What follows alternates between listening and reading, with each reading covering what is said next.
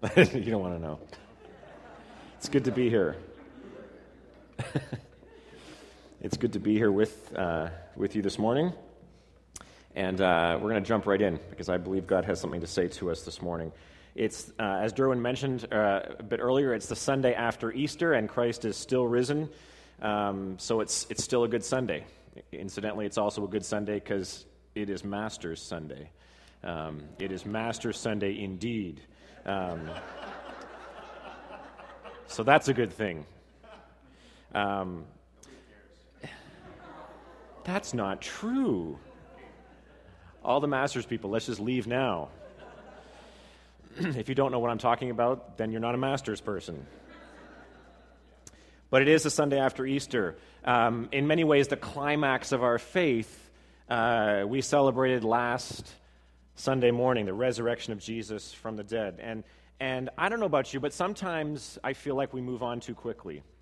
Kind of the same with Christmas, like the decorations, if you have any up for Easter and Christmas, they come down quickly, and we're off to the next thing, and sometimes the Sunday after Easter, we're off to something different, and away we go, and we don't really look at Easter again until a year goes by.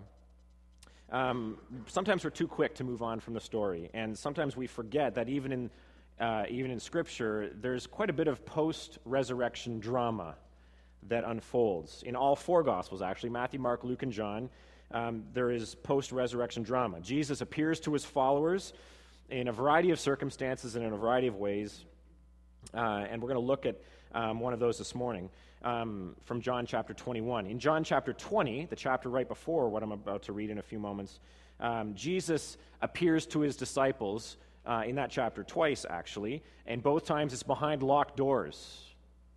It says the doors are locked because the disciples were afraid. They didn't know what was going on. And it says, despite the secure environment, Jesus stands in their midst. I don't know about you. That's a little freaky. Twice it happens. And there's probably, in some ways, that gave them some astonishment. And Jesus says, peace be with you. But let's be honest, part of that would probably be even, whoa, am I seeing what you're seeing? This is really, really strange. In John chapter 21, it says Jesus appears again to his disciples. We have no idea how much time has lapsed here between the two appearances Jesus makes in John chapter 20. But in John 21, Jesus appears again to his disciples on the shores this time, not in a locked room, but on the shores of the Sea of Galilee. Listen to these words, John chapter 21, beginning at verse 1. Afterward, Jesus appeared again to his disciples by the Sea of Tiberias, that's the Sea of Galilee. It happened this way. Simon Peter, Thomas called Didymus, Nathanael from Cana in Galilee, the sons of Zebedee, and two other disciples were together. I'm going out to fish, Simon Peter told them. And they said, we'll go with you. So they went out and got into the boat, but that night they caught nothing. Early in the morning, Jesus stood on the shore, but the disciples did not recognize that it was Jesus. He called out to them, friends, haven't you any fish? No, they answered. He said, throw your net on the right side of the boat, and you will find some. When they did, they were unable to haul the net in because of the large number of fish. Then the disciple whom Jesus loved said to Peter, it is the Lord. As soon as Simon Peter heard him say, it is the Lord, he wrapped his outer garment around him, for he had taken it off, and jumped into the water. The other disciples followed in the boat, towing the net full of fish, for they were not far from shore, about 100 yards. When they landed, they saw a fire of burning coals there with fish on it, and some bread. Jesus said to them, bring some of the fish you have just caught. Simon Peter climbed aboard and dragged the net ashore. It was full of large fish, 153, but even with so many, the net was not torn. Jesus said to them, come, have breakfast. None of the disciples dared ask him, who are you? They knew it was the Lord. Jesus came, took the bread and gave it to them, and did the same with the fish. This was now the third time Jesus appeared to his disciples after he was raised from the dead. My friends, this is God's word to us this morning. I want to focus our time this morning focusing on one word. And I think it's a very biblical word. That's the argument I'm going to make this morning anyway. It's the word chaos.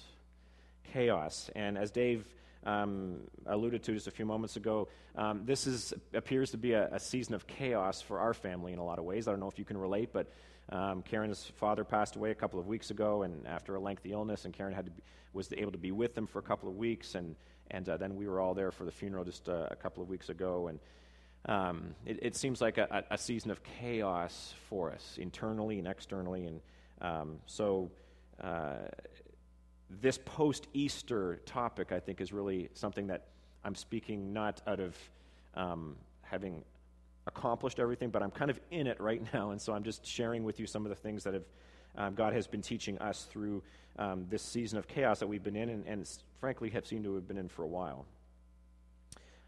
Chaos. Doesn't seem like a biblical word, does it? I don't know about you, but it is a word I know well.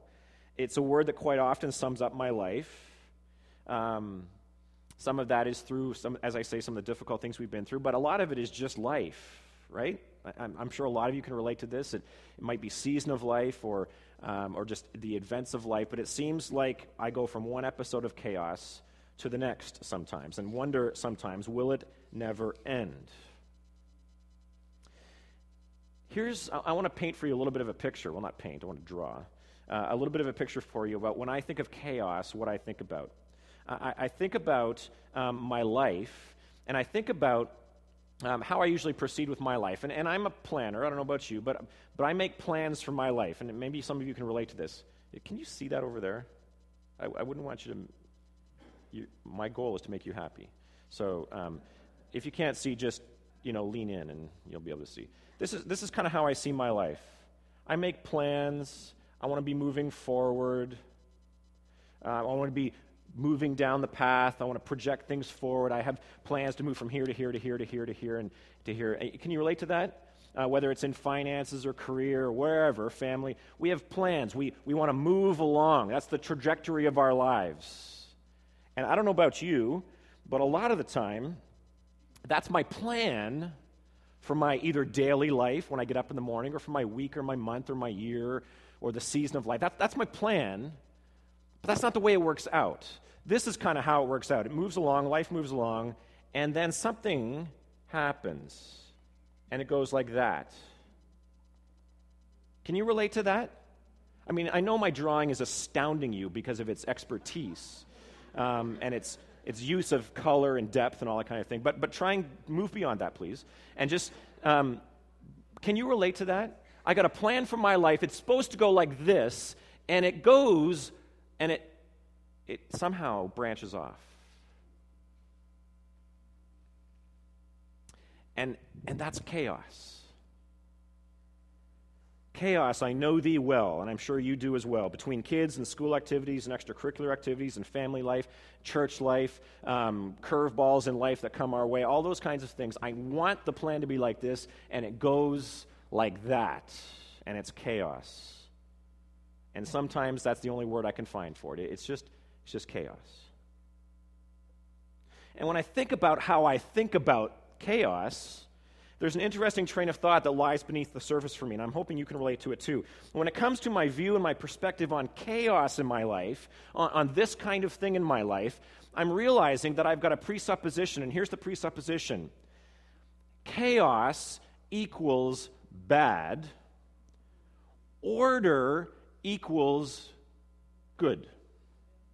Right? Can anybody relate to that? Chaos is bad. Order is good. That's my presupposition. Here's the thing. This thinking about life over time filters into my thinking about God and about His church. In our spiritual lives, we begin to conclude that order is an indicator of strength and chaos is an indicator of weakness. And I'm here this morning to call all of us to repent of this thinking, to turn from it. Why? Because the scriptural reality is precisely the opposite. God often shows up precisely when things appear chaotic. We often experience God most powerfully and most vividly in our lives when things appear to be in chaos. In our small group, just this past week, and by the way, a public thanks to our small group for all the wonderful ways they supported us over these last few weeks. We have the best small group. No. You might think you do, but you don't. We can debate that later. But in our small group, one of the video that we were watching, the speaker talked about how if you were to ask people out there, one of the main reasons, like people who are atheists or just not churchgoers at all, they say, "Well, why don't you believe in God?" The number one reason why people don't believe in God is because of suffering in the world. I can't believe in a God because there's so much suffering. I just can't believe in a God like that. Ironically, if you ask Christians, followers of Jesus, the times in their lives when they grew the most, suffering. That's fascinating to me. We often experience God most powerfully and vividly in our lives when things are chaotic. This morning is not a rant against order. Please understand. I love order. But it's a call to embrace what I'm calling divine chaos. Divine chaos, embracing that and allowing that to bring vitality into our lives. The reading this morning that I just read for you, it contains divine chaos. On first glance, the whole thing seems idyllic. It takes place on the shores of the Sea of Galilee. If you've ever been there, this is a picture I took back in 2009. I mean, it's wonderful just to sit there, right on the shores of Lake Tiberias, Sea of Galilee. It seems idyllic and peaceful and serene, this setting in John 21. There's fishermen that are going out to fish, and eventually in the story there's brunch on the beach. The whole thing seems idyllic. But take a closer look. A second glance, a little further thought, reveals another perspective on the whole scene. The disciples were likely anything but peaceful. Think about it. They had given their lives to this man Jesus for 3 years. They had walked away from it all and followed him, and he was arrested and tortured and crucified, and they put his body in a tomb, and it looked like it was all over, and they ran for their lives. Some of them even denied him. And they're locked up days or weeks before this event, and they're locked up in a room. They're fearing for their lives, and all of a sudden this Jesus, was he a ghost? What was going on? He stands in their midst twice. And then we don't know what happened after that. They clearly go back to the Sea of Galilee and that area where they were familiar with, and they pick up where they left off. They were fishermen, and they go out to fish in John 21. Who I don't exactly know what was running through their heads that morning, but it was likely a lot of chaos. Confusion, uncertainty, fear.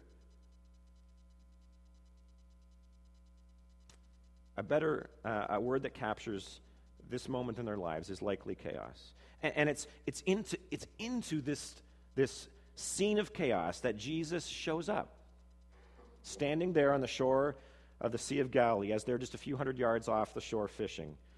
And there he is, and he speaks right into their chaos. First of all, he speaks into their fishing chaos, because accomplished fishermen though they were, they hadn't caught anything. So Jesus speaks into that chaos kind of humorously and says, "You haven't caught anything? Well, your problem is that you're fishing on the left side of the boat. Put your nets on the right side of the boat, and all's going to be well." Which it was. That was probably their first clue that this was not the average onlooker. He speaks into their literal fishing chaos, and then, more importantly, he switches over, and you can see the turn in the story, and begins to speak into their emotional and spiritual chaos. And they start to react. It's the Lord. That's just not anybody. That's the Lord. And Peter jumps out and hikes up his robe and runs to the shore. And he recognizes Jesus, and Jesus says to all of them, come and have breakfast. And they sit down, and I don't exactly know what they talked about in the first part of the conversation, but Jesus was speaking right into their chaos. And then he focuses on Simon Peter. I didn't read those verses, but it's verse 15 and following, and he speaks right into Simon Peter's life. Right into the chaos and all the emotion he felt around walking away from the Lord he loved. And Jesus speaks right into it.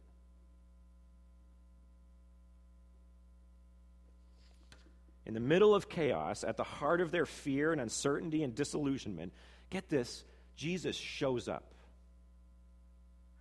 Jesus shows up right in the middle of their chaos, and something happens, and it becomes divine. It becomes divine chaos. Incidentally, this is not a new approach by the living God, to show up in the middle of chaos and to do something big and lasting and divine.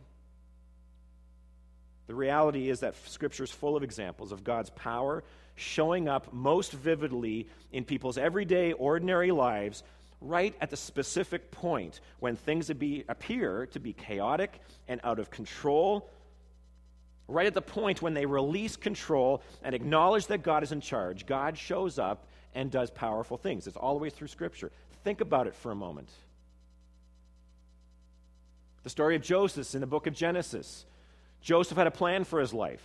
I've got plans. This is what's going to happen. My brothers are going to bow down to me. It's going to be wonderful. I've got it all figured out. My dad loves me. I've got plans for my life. And then all of a sudden comes along and whoops, he's grabbed by his brothers, thrown into a pit, sold into slavery. Incidentally, kind of catches his wind from that and thinks, okay, well, this is good. I can make plans here too. And so he makes plans. I'm going to work my way up. And so God blesses him. And he's in the Pharaoh's household. And then another curve comes. He winds up in jail. It's chaos after chaos. But God keeps showing up. In fact, blesses the entire region through Joseph's chaos. Think about Moses, Exodus 3 and 4. Moses had a plan. It was a pretty simple plan. I'm going to be a shepherd, going to increase my herds. Life's going to be good. I'm going to have, a good life. That's my plan. And then one day there's a burning bush. Whoa. God shows up in the chaos of a burning bush and tells Moses, this is what I want you to do. I want you to go and free my people. And Moses comes up with a million reasons why, no, this is actually a better trajectory, God. And God shows up in chaos. And look what happened. Story of Job. Job, similarly, got a plan, going to have nice family, kids, develop the business, and chaos. Everything's taken from him. Even, get this, even Jesus himself. I was reflecting on this last week, or in the last week and a half or so when we celebrated Easter. Even Jesus himself in Mark chapter 14, Garden of Gethsemane. A lot of us know the story. He goes with his disciples to the garden just hours before he's arrested, and he says to his disciples two things. He says, wait here and watch. Wait and watch. And he goes on, and he wrestles with his heavenly Father. He's facing the chaos of the cross. And in his humanness, Jesus says to his heavenly Father, if there's got to be another way. There's got to be another way. There's got to be another way. And in those moments or hours or however long it was, his heavenly Father says, no. And there's chaos. And he settles. Jesus eventually comes back to the disciples and says, get up. Time has come. It's time. Jesus settles on allowing for that divine chaos in his life. Because Jesus understood a key concept that's later actually fleshed out by the Apostle Paul in 2 Corinthians chapter 12. The Apostle Paul talks about these moments of chaos. And the Apostle Paul says this in 2 Corinthians 12. Therefore, in order to keep me from becoming conceited, I was given a thorn in my flesh, a messenger of Satan to torment me. 3 times I pleaded with the Lord to take it away from me. But he said to me, no, my grace is sufficient for you. Here it is. For my power is made perfect in your weakness. Therefore, I will boast all the more gladly about my weaknesses, so that Christ's power may rest on me. That is why, for Christ's sake, I delight in weakness, in insults, in hardships, in persecutions, in difficulties, and may I add, in chaos.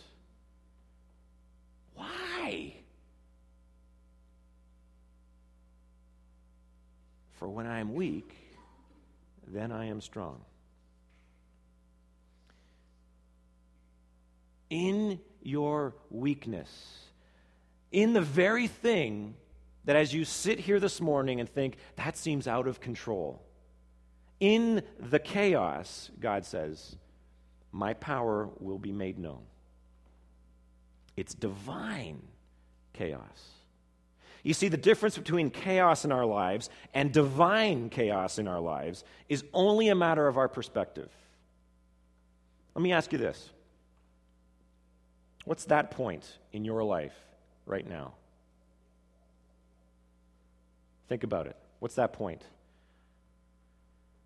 It might be a time, it could be a point of doubt, it could be a point of uncertainty, it could be a point of suffering, it could be a point of loss, it could be a point of disappointment in God or somebody else, it could be a crisis of some sort. I don't know, but think about it for a moment. What's that point for you in your life right now where you had a plan, you have a plan, and something's changed? It seems to be going another way. It's not going the way you wanted it to or thought it should. Let me ask you this. What's your perspective on that point or that issue or that event or that situation? What's your perspective on it? Is this your perspective? Maybe this is your perspective. God, this is chaos. I feel like I'm out of control and I don't like it. I need to be in control. Make it stop. Maybe that's your perspective. Or maybe this is or should be our perspective. God, this is chaos. It certainly feels like chaos, but I believe you're here. I believe you're here. And so I choose to see this not as chaos, but as divine chaos. I feel like I'm not in control, but you are. Help me to trust you fully and be open to what you want to do in me and in this situation. Show up, God. I will look for your fingerprints right here. I won't look here.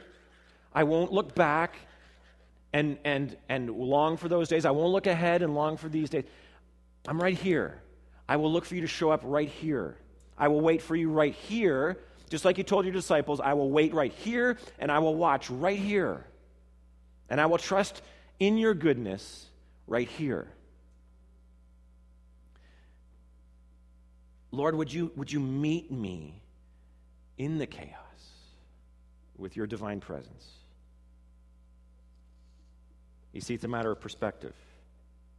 The chaotic moments and events and situations in our lives, those times and situations when things seem to be unraveling, or they're difficult, or they're out of control, or they're just not going the way we wanted them to go, it's these chaotic moments, rightly surrendered, that can become moments when God shows up in power. For my power is made perfect in your weakness. More succinctly, moments, situations, circumstances of chaos in our lives, properly received and properly surrendered, those moments, those situations, those circumstances can become seasons of particular health and vitality for us. Did you get that? Because in those moments, when we properly receive them and understand them, it's in these moments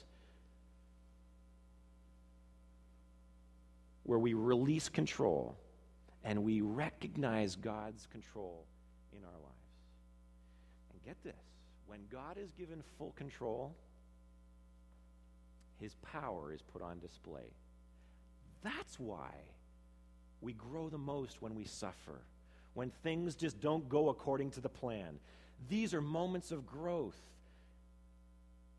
Because it's in those moments when we rightly receive them, we say, God, I just give you these open hands. Show up. Do your thing. I'm weak, but let your power show. What does all this mean for us as individuals? And secondly, what does it mean for us as a church? I want to end there this morning. As individuals, an indicator of spiritual health lies in our increasing desire and in our increasing ability to release control of the chaos of our lives, to learn to trust God, especially when things don't go according to our plan, to the plan we set out, and when life takes a turn, and when we can just say, God, these are my open hands.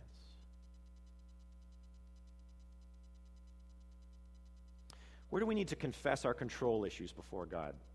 That's the question I've been asking for a while. Where do we need to confess in our own lives our control issues before God? And what I mean by that is, God, I'm okay with everything you do as long as it just keeps going with the plan. Where do we need to confess that? How do we as individuals and families need to embrace God's divine chaos as avenues for growth in our faith? And please hear me. This point might not be a big tragedy in your life. It could be just the regular grind of daily life. I got a plan and my day never seems to go the way I want it to. How do we as individuals and families need to embrace God's divine chaos as avenues for growth in our faith as opposed to just distractions on the journey? Maybe it sounds something like this. And when you think about what this point is for you in your life right now, maybe it sounds something like this. God, right in the middle of this chaos, whatever this chaos is in my life, give me eyes to see and ears to hear you. Help me to trust in your goodness. If I'm afraid of weakness or of releasing control of my plans, forgive me. Give me a fresh vision of how you see my weakness and how you can shape and form me, even and especially in the chaotic moments of my life. I long to experience your power at work right here, right now, even in this chaos, even in my weakness. Lord, would you give me open hands? Would you give me open hands, Lord? Maybe that's what it needs to sound like for you this morning, at this point in your life. What does it mean for us as a church? I want you to remember something. The church, the body of Christ, was born out of chaos, what appeared to be chaos. Acts chapter 2. It says in Acts chapter 2 that the disciples, a little further on, after Jesus ascended into heaven, the disciples are together, and they had devoted themselves to a number of things, to scriptural teaching. They had devoted themselves to each other. They had devoted themselves to prayer. But in the midst of that devotion, get this, God shows up. And it seems like chaos. And the church was born. As a church, an indicator of spiritual health lies in our increasing desire and ability to embrace the uncertainty and the unpredictability of God in our midst here. To be increasingly comfortable with God changing our plans, even if it seems a little bit out of control or chaotic, or, well, no, God, this is our plan. We're going this way. Come join us, God.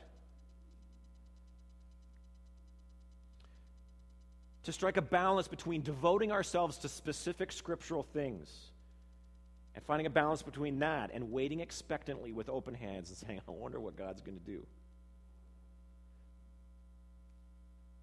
Waiting for God to show up and blow through and make his power obvious in our midst and especially in our weakness. Let me ask you this as a church, and I know I've only been here for a year, so forgive me. But let me just ask it, because I would ask this of any church I preach at. Where do we need to confess our control issues before God as a church? Where do we as a church have just got things all too figured out? Where have our plans become more important than God's presence? How do we as home groups, as ministry teams, as staff, as elders, as a whole congregation, how do we need to embrace moments of divine chaos here at Hillside and not see them as inconveniences or distractions, but actually see them as moments where God's power can be made perfect in our weakness? Maybe it sounds something like this for us as a church. God, we as a church long to devote ourselves anew and afresh to the things that the early church was serious about. Instruction in your word, caring for and sharing with one another in vulnerable ways, seeking you in your heart through passionate prayer. And then, God, we will wait for you to show up in our midst. Where we have grasped control for ourselves, we ask you to forgive us, and we commit ourselves to learning more fully what it means to let you have control of this church. Where we have placed a higher priority on our plans and on our order than your presence, we ask you to forgive us, and we pray that our first desire here would be to see your plans powerfully come alive in our midst, transforming lives, healing hurts, implanting hope and joy in our lives, taking up our role in building up your kingdom here in this community and around the world. God, we pray for your divine chaos in our midst. Give us all eyes and ears to see and hear you. Help us to trust in your goodness. We long to experience your power right here, right now, in this place, even amidst our weaknesses, especially there, even through on what first appears to be chaos in our fellowship. Lord, give us open hands. That's a strong prayer for a church to pray. I wasn't able to be at the meeting, but Karen was here, and I was excited to hear about some of the areas of focus that the elders were discerning for Hillside in 2015 a few months ago. Some anchor themes, and a couple of them are growing authentic relationships. And another one was local, compassionate outreach. Do you know that both of those are messy? Just in case you did, just letting you know. Authentic relationships, that can be chaotic. Local, compassionate outreach, that can be chaos at times. I don't have a lock on how to do those things, but I do know this. If we want to be a people of increasing authenticity and compassion, then we need to be a people of the presence of the living God, hungering and thirsting after him. And if we want to be increasingly a people of the presence, then we need to be increasingly a people who know how to open up our hands. Maybe humble enough to throw our nets on the other side. Or maybe stop and sit down and let God join us right in the chaos over breakfast and speak into our lives what he wants to speak.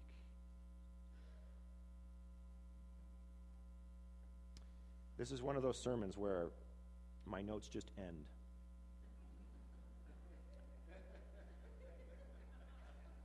I usually have a nice conclusion. I don't have that. I'm going to invite the team up. We're going to close. We're actually just going to close with just a few moments of quiet. I know that we're over, but that's okay. Just a few moments of quiet. Lincoln's just going to play quietly. And I just wanted to close the service before we pronounce the benediction. I don't want you to rush off.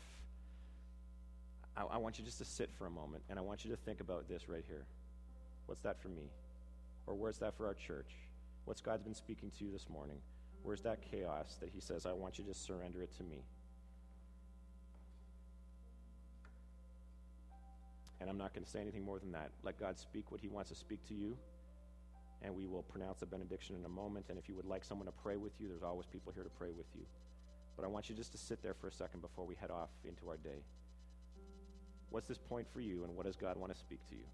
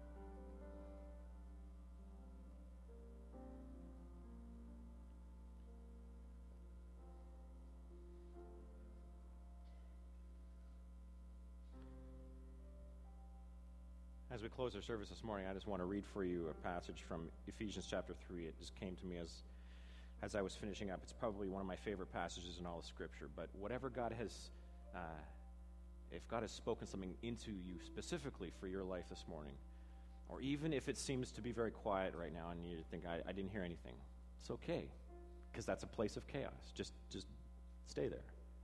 God will show up eventually. I want you to stand and receive this as good news as we close our service this morning. Ephesians 3. There's a prayer for you. I want to read it to you. For this reason I kneel before the Father, from whom his whole family in heaven and on earth derives its name. And I pray that out of his glorious riches he may strengthen you with power through his Spirit in your inner being, so that Christ may dwell in your hearts through faith. And I pray that you, being rooted and established in his love, may have power, together with all the saints, to grasp how wide and long and high and deep is the love of Christ, and to know this love that surpasses knowledge, that you may be filled to the measure of all the fullness of God. And now to him who is able to do immeasurably more than all we ask or imagine, according to his power that is at work within us, even in the moments of chaos. To him be glory in the church and in Christ Jesus throughout all generations, forever and ever. Amen. My friends, as you leave this place today, Christ is risen. He is risen indeed, and he longs to show up in power in our lives, even in the mundane. If you would like prayer, there will be people here who would love to pray with you. There's refreshments at the back.